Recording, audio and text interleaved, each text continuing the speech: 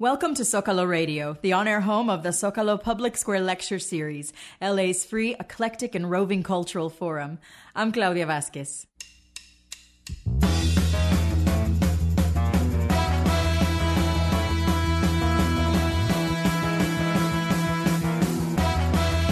Tonight on Zócalo Radio, former Senate Majority Leader Tom Daschle outlines the themes in his book, Critical: What We Can Do About the Healthcare Crisis. When it comes to fixing our opaque, costly, and complicated healthcare system, Daschle openly wonders whether the forces of change are finally greater than the forces of the status quo. He passionately calls for all Americans to be insured by means of a health board, not unlike the Federal Reserve, that would offer a public framework within which a private healthcare system could operate more effectively and efficiently, insulated from political pressure, yet accountable to elected officials and the American people. But first, Daschle blasts what he considers popular myths that inhibit the delivery of excellent healthcare in the United States. Recorded before a live audience at the Los Angeles Central Library as part of the Zócalo Public Square Lecture Series, here is Tom Daschle. Thank you. Thank you. Thank you very much for that warm reception. The whole premise of this project was in some ways motivated by my conversations with Al Gore some time ago. Al has probably done more on climate than anybody else in the country. And he did it in part out of the authorship of his book, Earth in the Balance, and a video presentation that he has done on over 2,000 occasions now. And it just occurred to me that as powerful as that video was and as good as his book was, that we could do kind of the same thing on healthcare. The book is out, and I've actually got a video presentation that I'm not going to show you tonight, but I've taken it on the road as well. And I fully expect the nomination for an Oscar and a Nobel and other things to come with it if I just get this thing right. So we're going to keep working on that as well. But the premise of my book and this project is that this country can't wait much longer before it has to address meaningful healthcare reform. We have failed on past occasions to address it successfully, but I don't think we can fail again. And I think there's a lot to be learned from why we failed before and apply those lessons as we look to our current circumstances. And so I want to talk a little bit about that tonight. Talk about why I think it's so critical that we address meaningful healthcare reform. And then, of course, most importantly, have a discussion and a dialogue with each of you. The whole issue of meaningful reform of our healthcare system has played itself out over the last 15 years, ever since we have recognized that what we did before was every bit as important as anything we were trying to do in public policy. We just didn't get it right. And so for the last 15 years, at 4 different levels, we've attempted to address healthcare reform, even though we haven't succeeded in passing something of a comprehensive nature. There have been all kinds of proposals offered in Congress. Ron Wyden, the Congress a senator from Oregon, has actually introduced a piece of legislation that now has 15 Republican and Democratic co-sponsors. We've passed incremental legislation like the so-called S-CHIP program, the state children's health insurance program that at least provided health insurance for almost 6 million kids all over the country. We still have a long way to go before we could serve them all, but we started with that. We addressed portability. We addressed Patients' Bill of Rights. We addressed the drug program in a way that I thought was almost a disaster, but nonetheless, we passed a drug program that, with all of its shortcomings, at least began to provide meaningful drug assistance, prescription drug assistance to senior citizens. So the congressional level was the first level. The second level was the state level. We've seen a lot of effort at the state level today to address meaningful reform, including here in California. It's a sad commentary that California was unable to address it successfully, but nonetheless, the states have been very active. The third level now is the presidential campaign level. Each of the candidates have addressed it some more than others. John McCain has acknowledged it without really being very specific about how he would address it. But certainly Barack Obama and Hillary Clinton have devoted a good deal of attention. If you look at their website, there's a very significant effort to try to lay out exactly the kind of proposals they would consider if they were elected president. Then the final level is in some ways the most intriguing, and that is the private sector level, the businesses and organizations of all kinds that have gotten involved in the debate and offered ideas and solutions. So there's a cacophony of voices and ideas that are now coming forth in just about all different sectors of our society, with a recognition that while we don't have a consensus, there is a louder and louder voice for change coming from all sectors of society, and that we have to address it. There are really two questions that I think that we as policymakers and people interested in the issue have to consider. The first question is, have the circumstances involving health care changed enough that would lead us to believe that we've now experienced such a shift in circumstances that just those changes alone could bring about a new climate for change in meaningful health care reform? That's the first question. The second question is equally as intriguing to me, and that is, are the forces of change politically now greater than the forces of the status quo?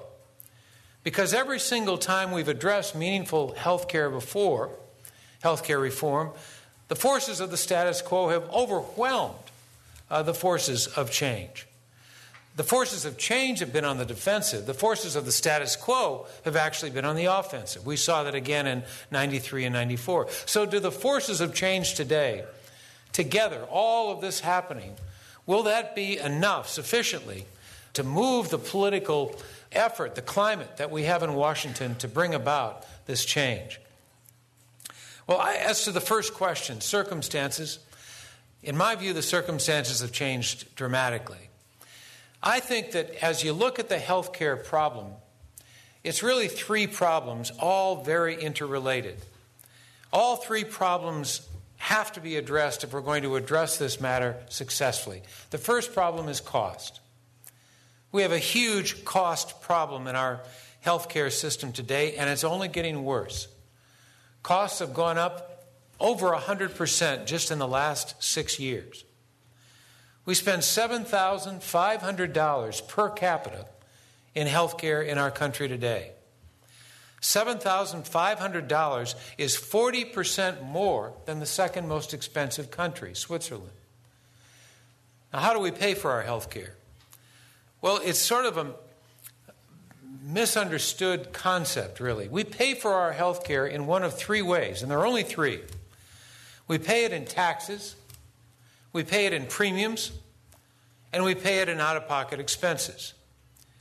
And when you add up all of the taxes, all of the premiums, all of the out-of-pocket expenses, we now commit $2.3 trillion to health care in the United States.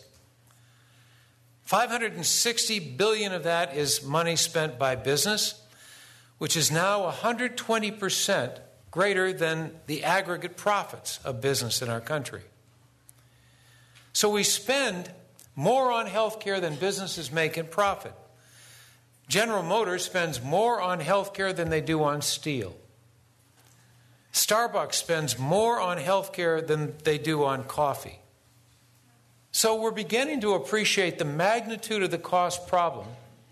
But as expensive as it is, it's only going to get worse. We're told that by the year 2015, 1 out of every $5, 1/5 of our entire economy will be spent on health care. And instead of $7,500 in taxes, premiums, and out-of-pocket expenses, your cost is going to be $15,000. That's in 2015. Now the question is, how can this country afford $15,000 for every man, woman, and child in the country? I could go on with more and more numbers about cost.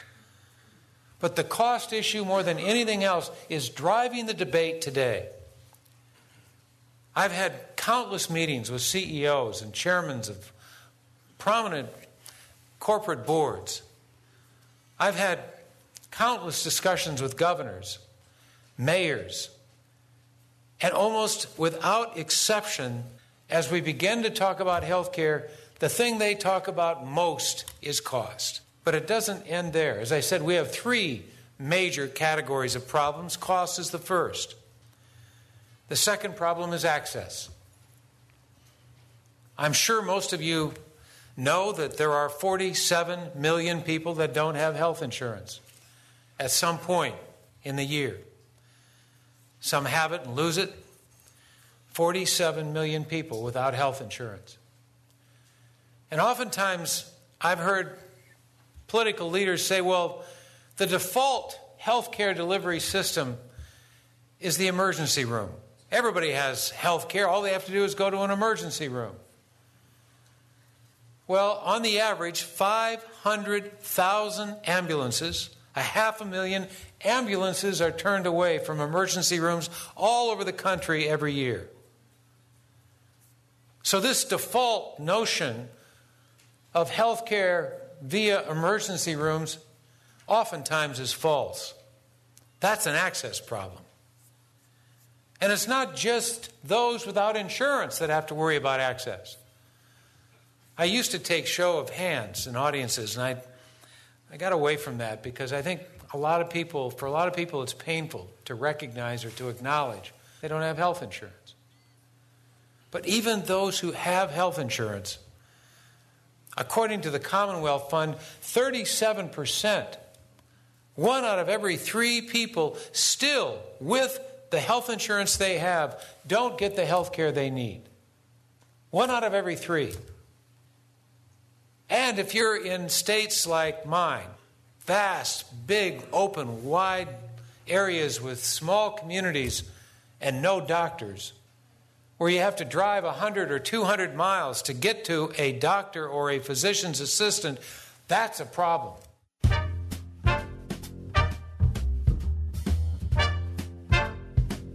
You're listening to Tom Daschle. This is Zócalo Radio, the on-air home of the Zócalo Public Square Lecture Series, LA's free, eclectic, and roving cultural forum. For information or to listen to past broadcasts, just click on our website, zocalola.org. That's ZOCALOLA.org. We'll return in a moment. Stay tuned to Zócalo Radio.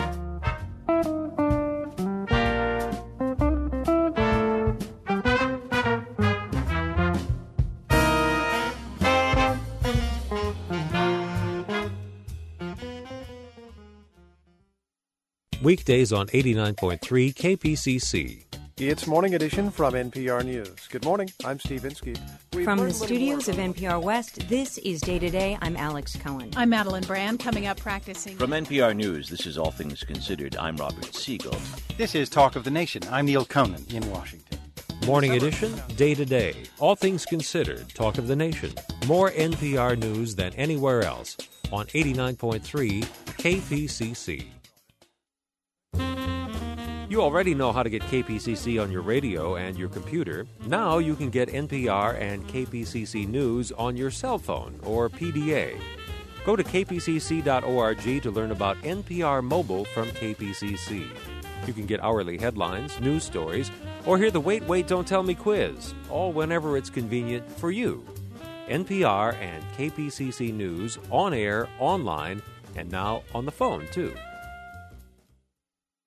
Programming on 89.3 KPCC is made possible by the W.M. Keck Foundation, supporting community-based organizations in Southern California and advancements in science, medical research, and higher education nationwide.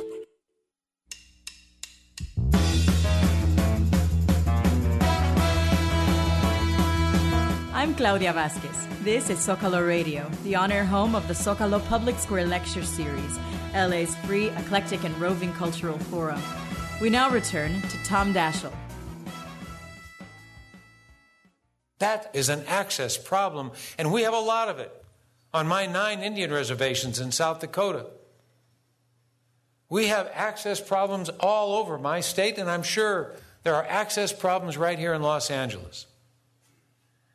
So access is the second problem, and it's directly related to cost. They're interrelated.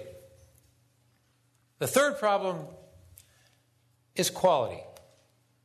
We have a real quality problem in our country. Let me start with this one. I know that we haven't had a plane crash in our country in a long time, and let's just hope it stays that way. But can you imagine a 747 crashing, how much news that would make?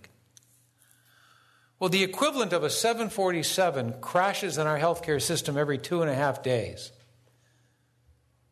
Let me rephrase that so you understand what I'm trying to say. 98,000 people a year die of medical mistakes. They die because somebody made a mistake and we don't hear anything about it. 98,000 is the equivalent of a 747 crashing every 2.5 days. You already heard what I said about cost. If we were getting what we were paying for, perhaps you could justify $7,500. But do you know where we rank in quality now? We rank about 35th. Some have even ranked us as low as 40th in overall outcome and quality today. 40th. Where would we be in the Olympics if we came in 40th? And how long would it be before we got a new coach and a new team? We rank 31st in life expectancy and 29th in infant mortality. Over 300 million medical mistakes are made on an annual basis.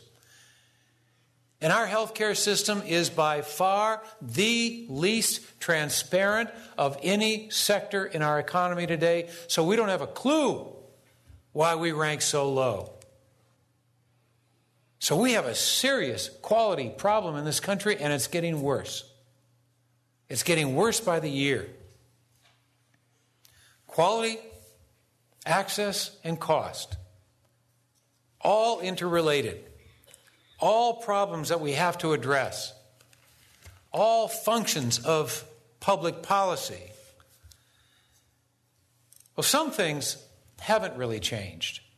All of that has changed a lot since 1993 and 94. Some things haven't changed. What hasn't changed is the complexity of our system. We have by far the most complex healthcare delivery system in the world. Nothing comes close. We have special interests that benefit a lot from the fact that our country commits $2.3 trillion. The pharmaceutical industry, the insurance industry, healthcare providers in some cases. There are a lot of people who really have benefited a great deal from all of this money and resource that goes into our healthcare system today. So those things haven't changed at all. And there's something else that hasn't changed. And that something else are all the myths that we've allowed to dominate our thinking with regard to healthcare. And the myths are what frustrate me the most, because as you get into this issue, you realize how fallacious these myths can really be. One of the myths under which so many people live today is that we have the best healthcare system in the world. After all, why would wealthy people from around the world come to the United States if we didn't have the best healthcare system in the world? Well, I describe our healthcare system this way. We have islands of excellence in a sea of mediocrity.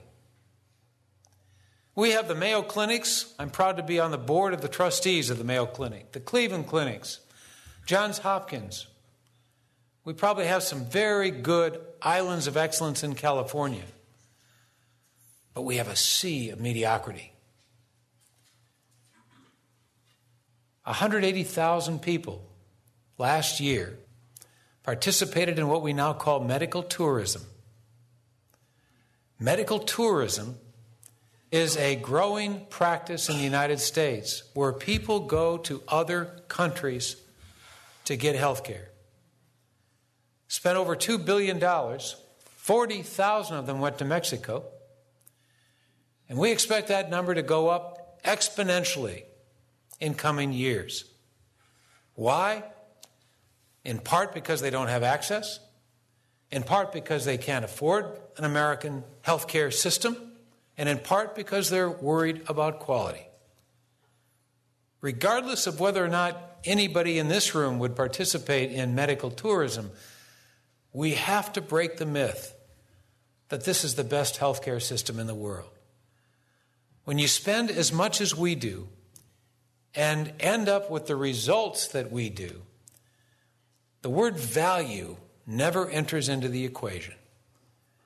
And that, to me, is what our goal should be, value.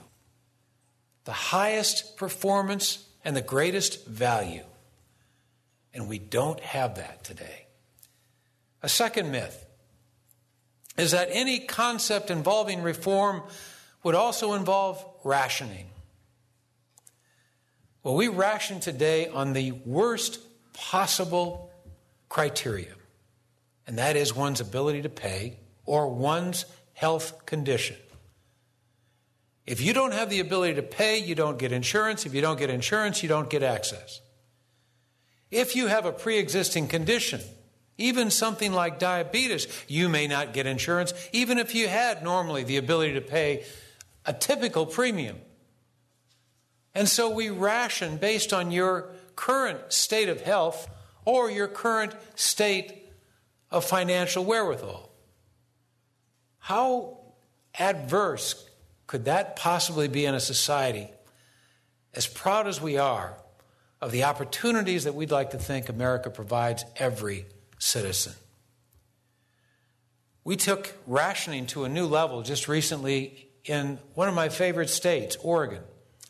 Some of you maybe heard about this. Oregon came to the realization that they have 600,000 uninsured. 600,000 just in the state of Oregon. And they couldn't afford to provide insurance for all of these people under the current system.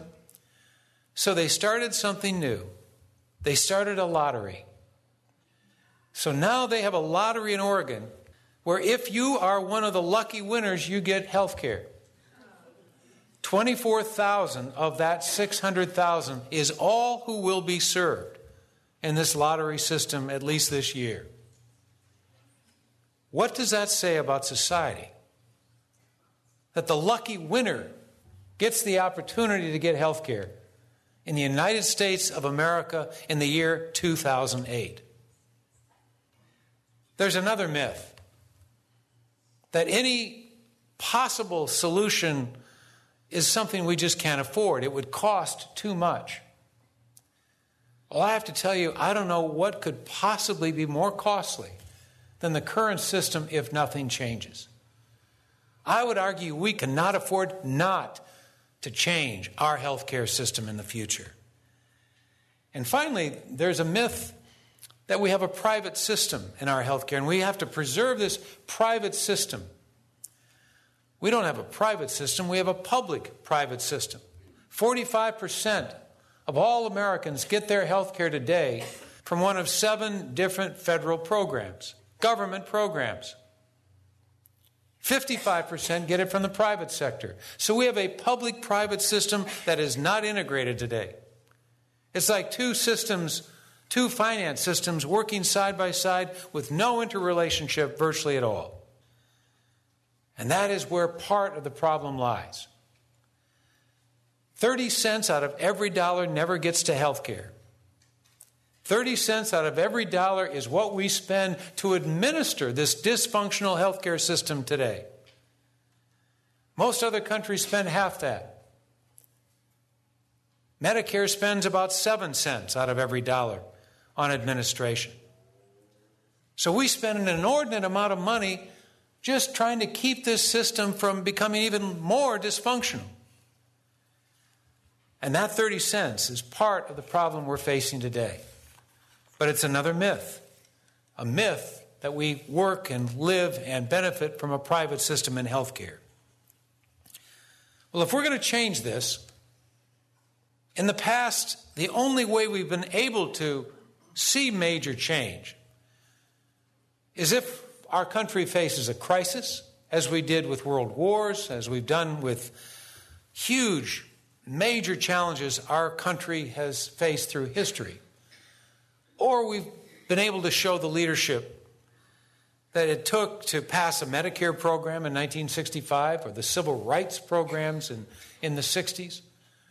There have been occasions when we haven't been as crisis-driven as we were leadership-inspired. And the real question is, what will it be in this case? Will it be a crisis of a magnitude that could be created with some sort of epidemic or pandemic? Or will it be meaningful presidential leadership? That's a question I can't answer. But I will tell you, I think it most likely could be a combination of both. That whoever the next president is going to be is going to recognize that that crisis may just be beyond the next corner. And that to avert a real crisis, we've got to come to grips with this. And I believe it could possibly happen as early as this time next year. Just 12 months from now, we could be in the middle of a national debate on health care. So I'd like to share with you, if I could, what I consider to be, and I'll go through this reasonably quickly, the 10 building blocks of a better system. I want to touch on those quickly and then move to a couple of other thoughts, and then we'll open it up for your questions. The first building block is probably, in most respects, the most important. The first building block has to be coverage for all Americans. Now, right away, people say, well, if we have coverage for everybody, it's got to cost more. Well, every experience we've seen in every other country that has universal coverage has been able to demonstrate that we actually bring down the cost because we're able to better manage our system if everybody's in the tent, rather than to have huge percentages of people outside the tent. Rather than those percentages of people who are forced to use the so-called default care now in an emergency room, which is by far the most expensive way to get care, we have everybody in the tent. And so we can manage and make our system far more efficient. We would eliminate all screens. There would be no more pre-existing condition. It doesn't matter what your health care is, you're covered. We start with that, with the premise that you put everybody inside. And then you work on building efficiency once everybody's in this together. The second building block is that we move from this bifurcation of care. And by bifurcation, I'm talking about still this legal separation between physical care and mental care. We're the only society that does that. I believe there ought to be full access to mental health, to physical health, to long-term health, and to dental health. Because our whole picture, health-wise, is affected by each one of those aspects of healthcare delivery. And again, if we're going to control costs and build a better mousetrap, we're going to have to ensure that everything is included so that we can put it in a management framework that will allow us to address the challenges that we're facing today. Or I should say that we're failing to face today. We're ignoring them, and the situation continues to worsen. So that's building block 2. Building block 3. We change from a sickness system to a wellness system. We recognize that if we don't keep people well, we're going to spend a lot more money trying to make them well after they're sick. All healthcare in societies all over the world looks like a pyramid. At the base of the pyramid, you have wellness and preventative healthcare delivery, and you work your way up on that pyramid until you get to the most sophisticated things at the very top. Often technology-driven, heart transplants, all of the most sophisticated care that many of our islands of excellence are known for. Well, in every other society, they start at the base of the pyramid and they work their way up until the money runs out. In the United States, we start at the top of the pyramid and we work our way down until the money runs out. And the money runs out. And most Americans, as a result, don't get wellness care. Of that $2.3 trillion I talked about, 3% goes to wellness and prevention. And it hasn't changed in more than 80 years as a percentage. So we have to reverse the triangle, the pyramid. We have to do what other societies do and start at the base and create wellness. And I'd even like to change the semantics of patienthood. I'd like us to be consumers of wellness rather than patients of sickness. Let's become consumers of wellness.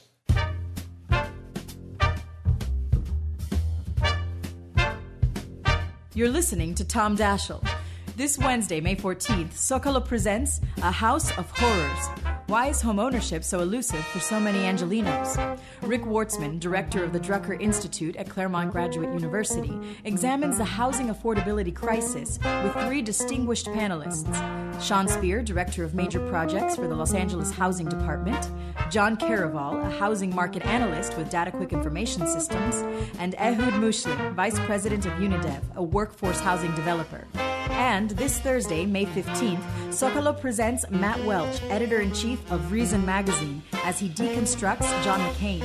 Developing the themes in his book, McCain, The Myth of a Maverick, Welch argues that the Arizona senator's interventionist politics, at home and abroad, actually flow from the same single source. He wants to restore your faith in the federal government and in the greater cause of American exceptionalism. Admission to these and all Socalo events is free, but reservations are required. For more information or to hear past programs and lectures, just click on our website, zocalola.org. That's ZOCALOLA.org. We'll return in a moment. Stay tuned to Socalo Radio.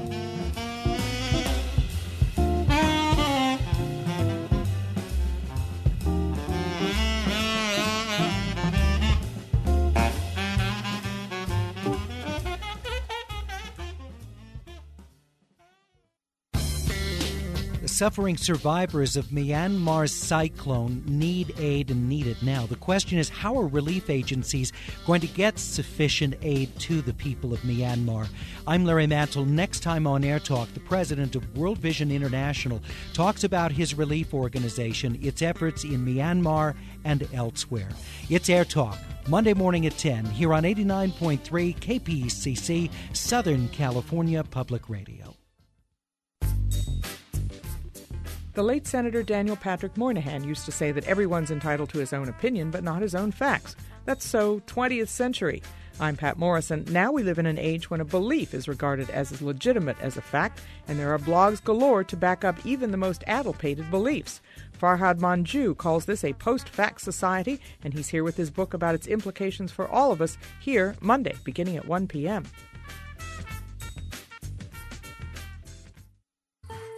Every day on All Things Considered, we bring you novel ideas and remarkable stories. This is really a new development. Oh, my God, I will never forget that. You can't teach that kind of stuff. You just have it. We can shock them a little, too. Something new, something unexpected, maybe even unforgettable on All Things Considered from NPR News.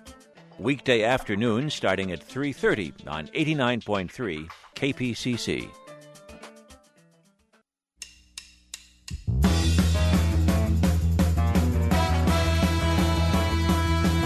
I'm Claudia Vasquez. This is Socalo Radio, the on-air home of the Socalo Public Square Lecture Series, LA's free, eclectic, and roving cultural forum.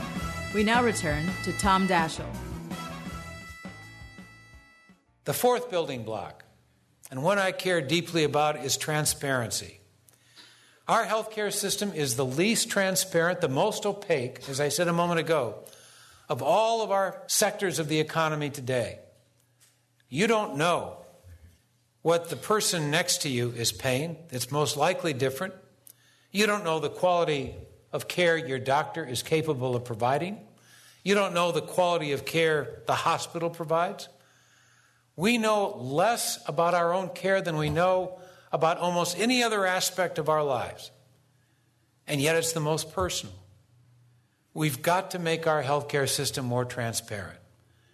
We've got to make you, if you're going to be effective consumers, discriminating consumers, we've got to give you the tools by which to make better decisions about your health. And transparency is an essential part of that calculation. The fifth building block is to recognize that in all other countries, and in parts of our own country, healthcare uses something called best practices. We know what works and what doesn't. But we're very erratic in applying those best practices to medical care across the spectrum and across the country. We need a best practices requirement or participation among all providers for chronic care management, for all of the different aspects of healthcare delivery today. The Mayo Clinic does it. Most of our islands of excellence use best practices today, but we don't have that accepted as a premise for healthcare delivery in our country today across the board. I would be willing to go so far as to say to a doctor, if you're willing to subscribe to best practices, we would build into the system an immunity for malpractice where those patients who are subjected to whatever mistakes that come as a result of issues that were not known at the time could be protected, could be compensated, but the doctor himself, if he or she subscribed to best practices, wouldn't be the one specifically liable. I think there is a connection there, and I think we could make it. And I think it would be one way to ensure that doctors could operate more freely and more confidently than they do today. The sixth building block is to go back to this 30% of administrative costs that I was talking about and recognize how ironic it is that you go into an emergency room and you see the single most sophisticated technology you'll probably find anywhere but perhaps our space labs that we find in Texas and Florida. They are remarkable demonstrations of the application of technology to healthcare delivery. But then go into the administrative offices. And what do you see? You see 19th century manila folders on shelves after shelves after shelves. There is no IT. They're lucky to have a push-button phone. We have to incorporate IT into our system. And the only way we're going to do that is to create it as a significant part of a federal building block system. The seventh block is we need to have pooling. That is, our resources have to be pooled together so we can leverage better prices. In my book, I talk about the Federal Employee Health Benefits Plan, where members of Congress can choose from an array of different plans, private plans that offer all kinds of different alternatives for insurance. We would do the same thing for our country as a whole. We have to get rid of, if not get rid of, we have to discourage what I call proprietary medicine. Proprietary medicine is where providers actually own the equipment that they're using to prescribe the kinds of care that we use today. It seems to me that there's a built-in incentive to overuse facilities and equipment that is owned by doctors, even if that care may be required. Number 9, the ninth building block is to recognize that nurses can play a much bigger role than they do in our medical system today. Let's delegate more responsibility to nurses and nurse practitioners. We don't do that, and we ought to. And the 10th building block is to negotiate drug prices. We do it today in the Veterans Administration with great success. Other countries negotiate drug prices with great success. We can do it too. So those are the 10 building blocks. I would create a framework within which all of this could happen. My framework is one that I've actually adapted from the Federal Reserve System. We have a Federal Reserve Board today that is autonomous, that has the authority to make decisions and the political insulation to be able to make them without fear of retribution. I can only imagine if Congress had been asked in the last 2 weeks to figure out what to do with regard to the financial crisis we're facing, and then, God forbid, raise interest rates if that time comes, and it will come at some point in the future. Can you imagine Congress being asked to do that on a regular basis? I can guarantee you from 26 years of experience, it would never happen. But that's precisely what we're being asked to do in healthcare today, is make decisions on that equivalent or even greater equivalency than all of those very tough decisions the Federal Reserve Board has to make. And you don't have to agree with all of them to see what value there is. Well, I think we can take a lesson from that. I would love to see a federal health board that is created with that same decision-making authority to create the framework that I've just described, and then to manage our system in a way to bring down costs, improve quality, and create the access that we're looking for. The goal, of course, is greater value. Greater value. Now let me just for a second talk a little bit about the lessons learned from the mid-1990s. Then I'll end with that and take your questions. Well, the first thing I think we have to do, as I said a moment ago, is destroy the myths. If the myths that I've addressed are not confronted, we will lose. Period. We will lose. The second is that we've got to focus on that component of healthcare that concerns the greatest number of people, not exclusively, but the focus should be on cost. We've got to guarantee that we're going to be able to bring costs down. We didn't do that in the mid-90s. The third thing we didn't do is to build an effective coalition. The coalition is there to be built, and we have to find it. The fourth is that we've got far too engrossed in the weeds of policy. We've got to stay away from all the detail. We introduced a 1,300-page bill. It should have been 13 pages, not 1,300. We need to delegate the responsibility. As I said a moment ago, Congress doesn't have the capacity to do it. We have to stay on the offensive rather than allow opponents of change to be on the offensive. We have to have single-minded focus. What would happen in 93 was we laid the bill down in October and we didn't get to it until March. Well, by then the bill was defeated. It was over. We could have stopped right there because it had been devastated. It had been shot down by every special interest in the country, and you wouldn't even have recognized the bill by March. We also need to use budgetary protection to bring the threshold for passage in the Senate from 60 votes down to 51 votes. And I can talk more about that in the future if you wish. We need the leadership, and we need to find common ground. We need to find common ground. And we have to be looking to find that common ground now, not next year at this time. If we wait that long, chances are we will have missed our opportunity. Nelson Mandela is probably one of my favorite of all leaders, at least in contemporary times. He said a lot of things that I can agree with, but he said something a few years ago that really, I thought, resonated and is applicable here. He said, some things always seem impossible until they are done. Well, I think that's exactly what we ought to think of with healthcare. Yes, it looks impossible. Yes, it is uphill. Yes, it is likely that we're going to have a lot of trouble getting our act together this time, just as we did in the past. But with the right leadership and with the right strategy, we will get this done. Thank you all very much.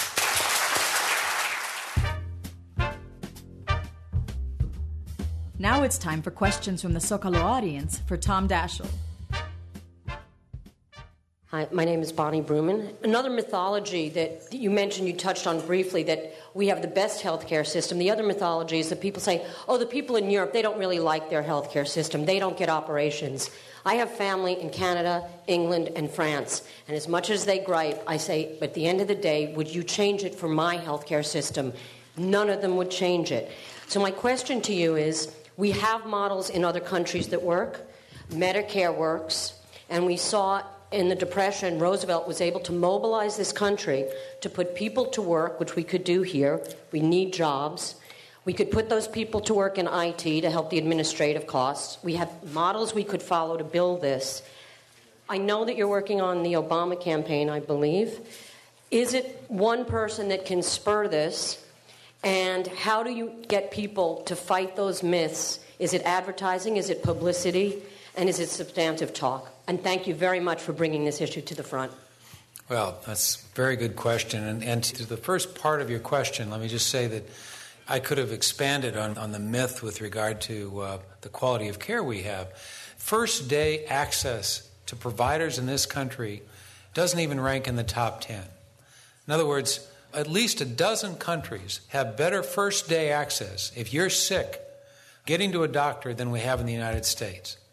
That's statistically borne out, and it can be proven. I've got some great slides in my presentation about that very point. But it's a myth. And you're right, the level of satisfaction is much, much higher in most other countries than it is here. But to the second part of your question, it really is leadership. You know, we've shown with good leadership, with a Roosevelt or with a Lyndon Johnson in the context of healthcare and civil rights, what a good leader can do. I think our people now are yearning for better leadership. They're yearning for an opportunity to try to take on these challenges, and we have so many. I could have spent another passion of mine is climate and energy, and I could have spent another hour just talking about that. But we have so lacked good leadership for so long that I think the American people say, look, bring it on. We'll sacrifice, we'll do anything. We've got to start solving these problems. Hi, my name is Kimberly Sinclair, and I was a member of the military, so I've been in a federal healthcare system myself. I also work in public health. I'm a health teacher, so I'm one of that 3% that you talked about as far as preventative. And I'm wondering if you could talk a little bit about a specific plan, maybe, or how government, I guess, or we as citizens would fight the opposition that clearly benefits from keeping people sick as far as the preventative side, because clearly sickness is more profitable than wellness. Well, it's more profitable today in part because we've made it more profitable. And I think the degree of profit and incentivization that exists today is largely a function of our lack of appreciation of how important wellness can be and how nice it would be. And it goes all the way through the system. You know, doctors who are specialists in heart transplants get paid a whole lot more than family doctors and primary care providers. You know, I'd like to incent primary care providers at that level. I'd like somebody to say, you know what, I want to go into medicine and I want to be a primary care, I want to be a family practice doctor. But that's becoming harder and harder to do because of the financial remuneration, and it's so different. Surgeons and specialists, internists get 3 or 4 times the income that a family practitioner gets today. And so we have to change that. And God bless you for being in education and teaching wellness. You know, one of the biggest challenges we face, and I know you could speak volumes about it, is obesity. We have a huge obesity problem in this country. The life expectancy in this country is going down in large measure because of obesity. So we can't just expect our healthcare system to solve this problem alone. We've got to have more of you. We've got to give you the reinforcements so that we can teach wellness at a younger age. And schools ought to go back to teaching physical ed and having the kind of physical activity that we've gotten away from. We need that in schools as well. Hi, my name is Ted Haptegaber. My question is about special interests. Not only special interests in the sense of lobbyists in Congress, but special interests in the sense of advertising and the relationship with the media. I think the media is generally reluctant to bite the feeding hand. How can we conquer that? Well, that is a hard one, because I don't know about you, but I get so tired of hearing all these pharmaceutical ads on television. The only thing worse are political ads. But I think that the pharmaceutical ads, I don't want my grandkids to hear half of them. They're pretty explicit these days, and I just think it's really too bad. And unfortunately now, the drug companies actually spend more on advertising than they do on research. And so it is appalling to me that we would spend more on marketing than we do on trying to build better products. But that's what's going on today. This is a country that I should say that values its freedom of speech and freedom of expression, and it's hard to keep people from that. But you could build an incentive. You could say that for every dollar over and above what you spend on research, that you spend on marketing, you're not going to be able to deduct it it's not a tax-deductible item. Now, that may be hard to pass, but I would do that. I would say, look, we want you to spend more money on research, less money on another Viagra ad, and I think everybody would be better off if we did that. Thank you all very much. I've enjoyed this very much. Great questions. Thank you. Thank you.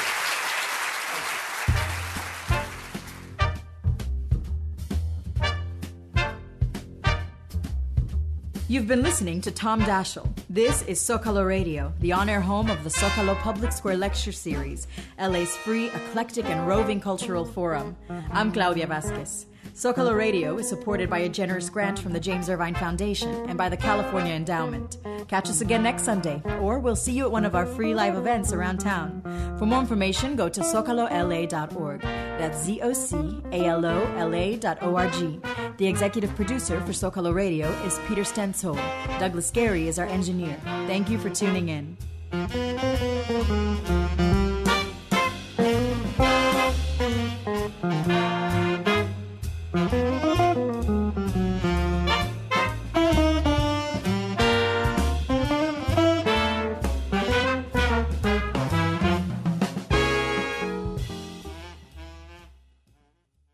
Looking for some ideas on things to do, where to go, and what to see?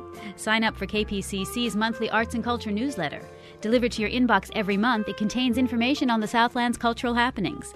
Visit kpcc.org and click on the newsletter's link to sign up. Here's a chance to shrink the carbon footprint of your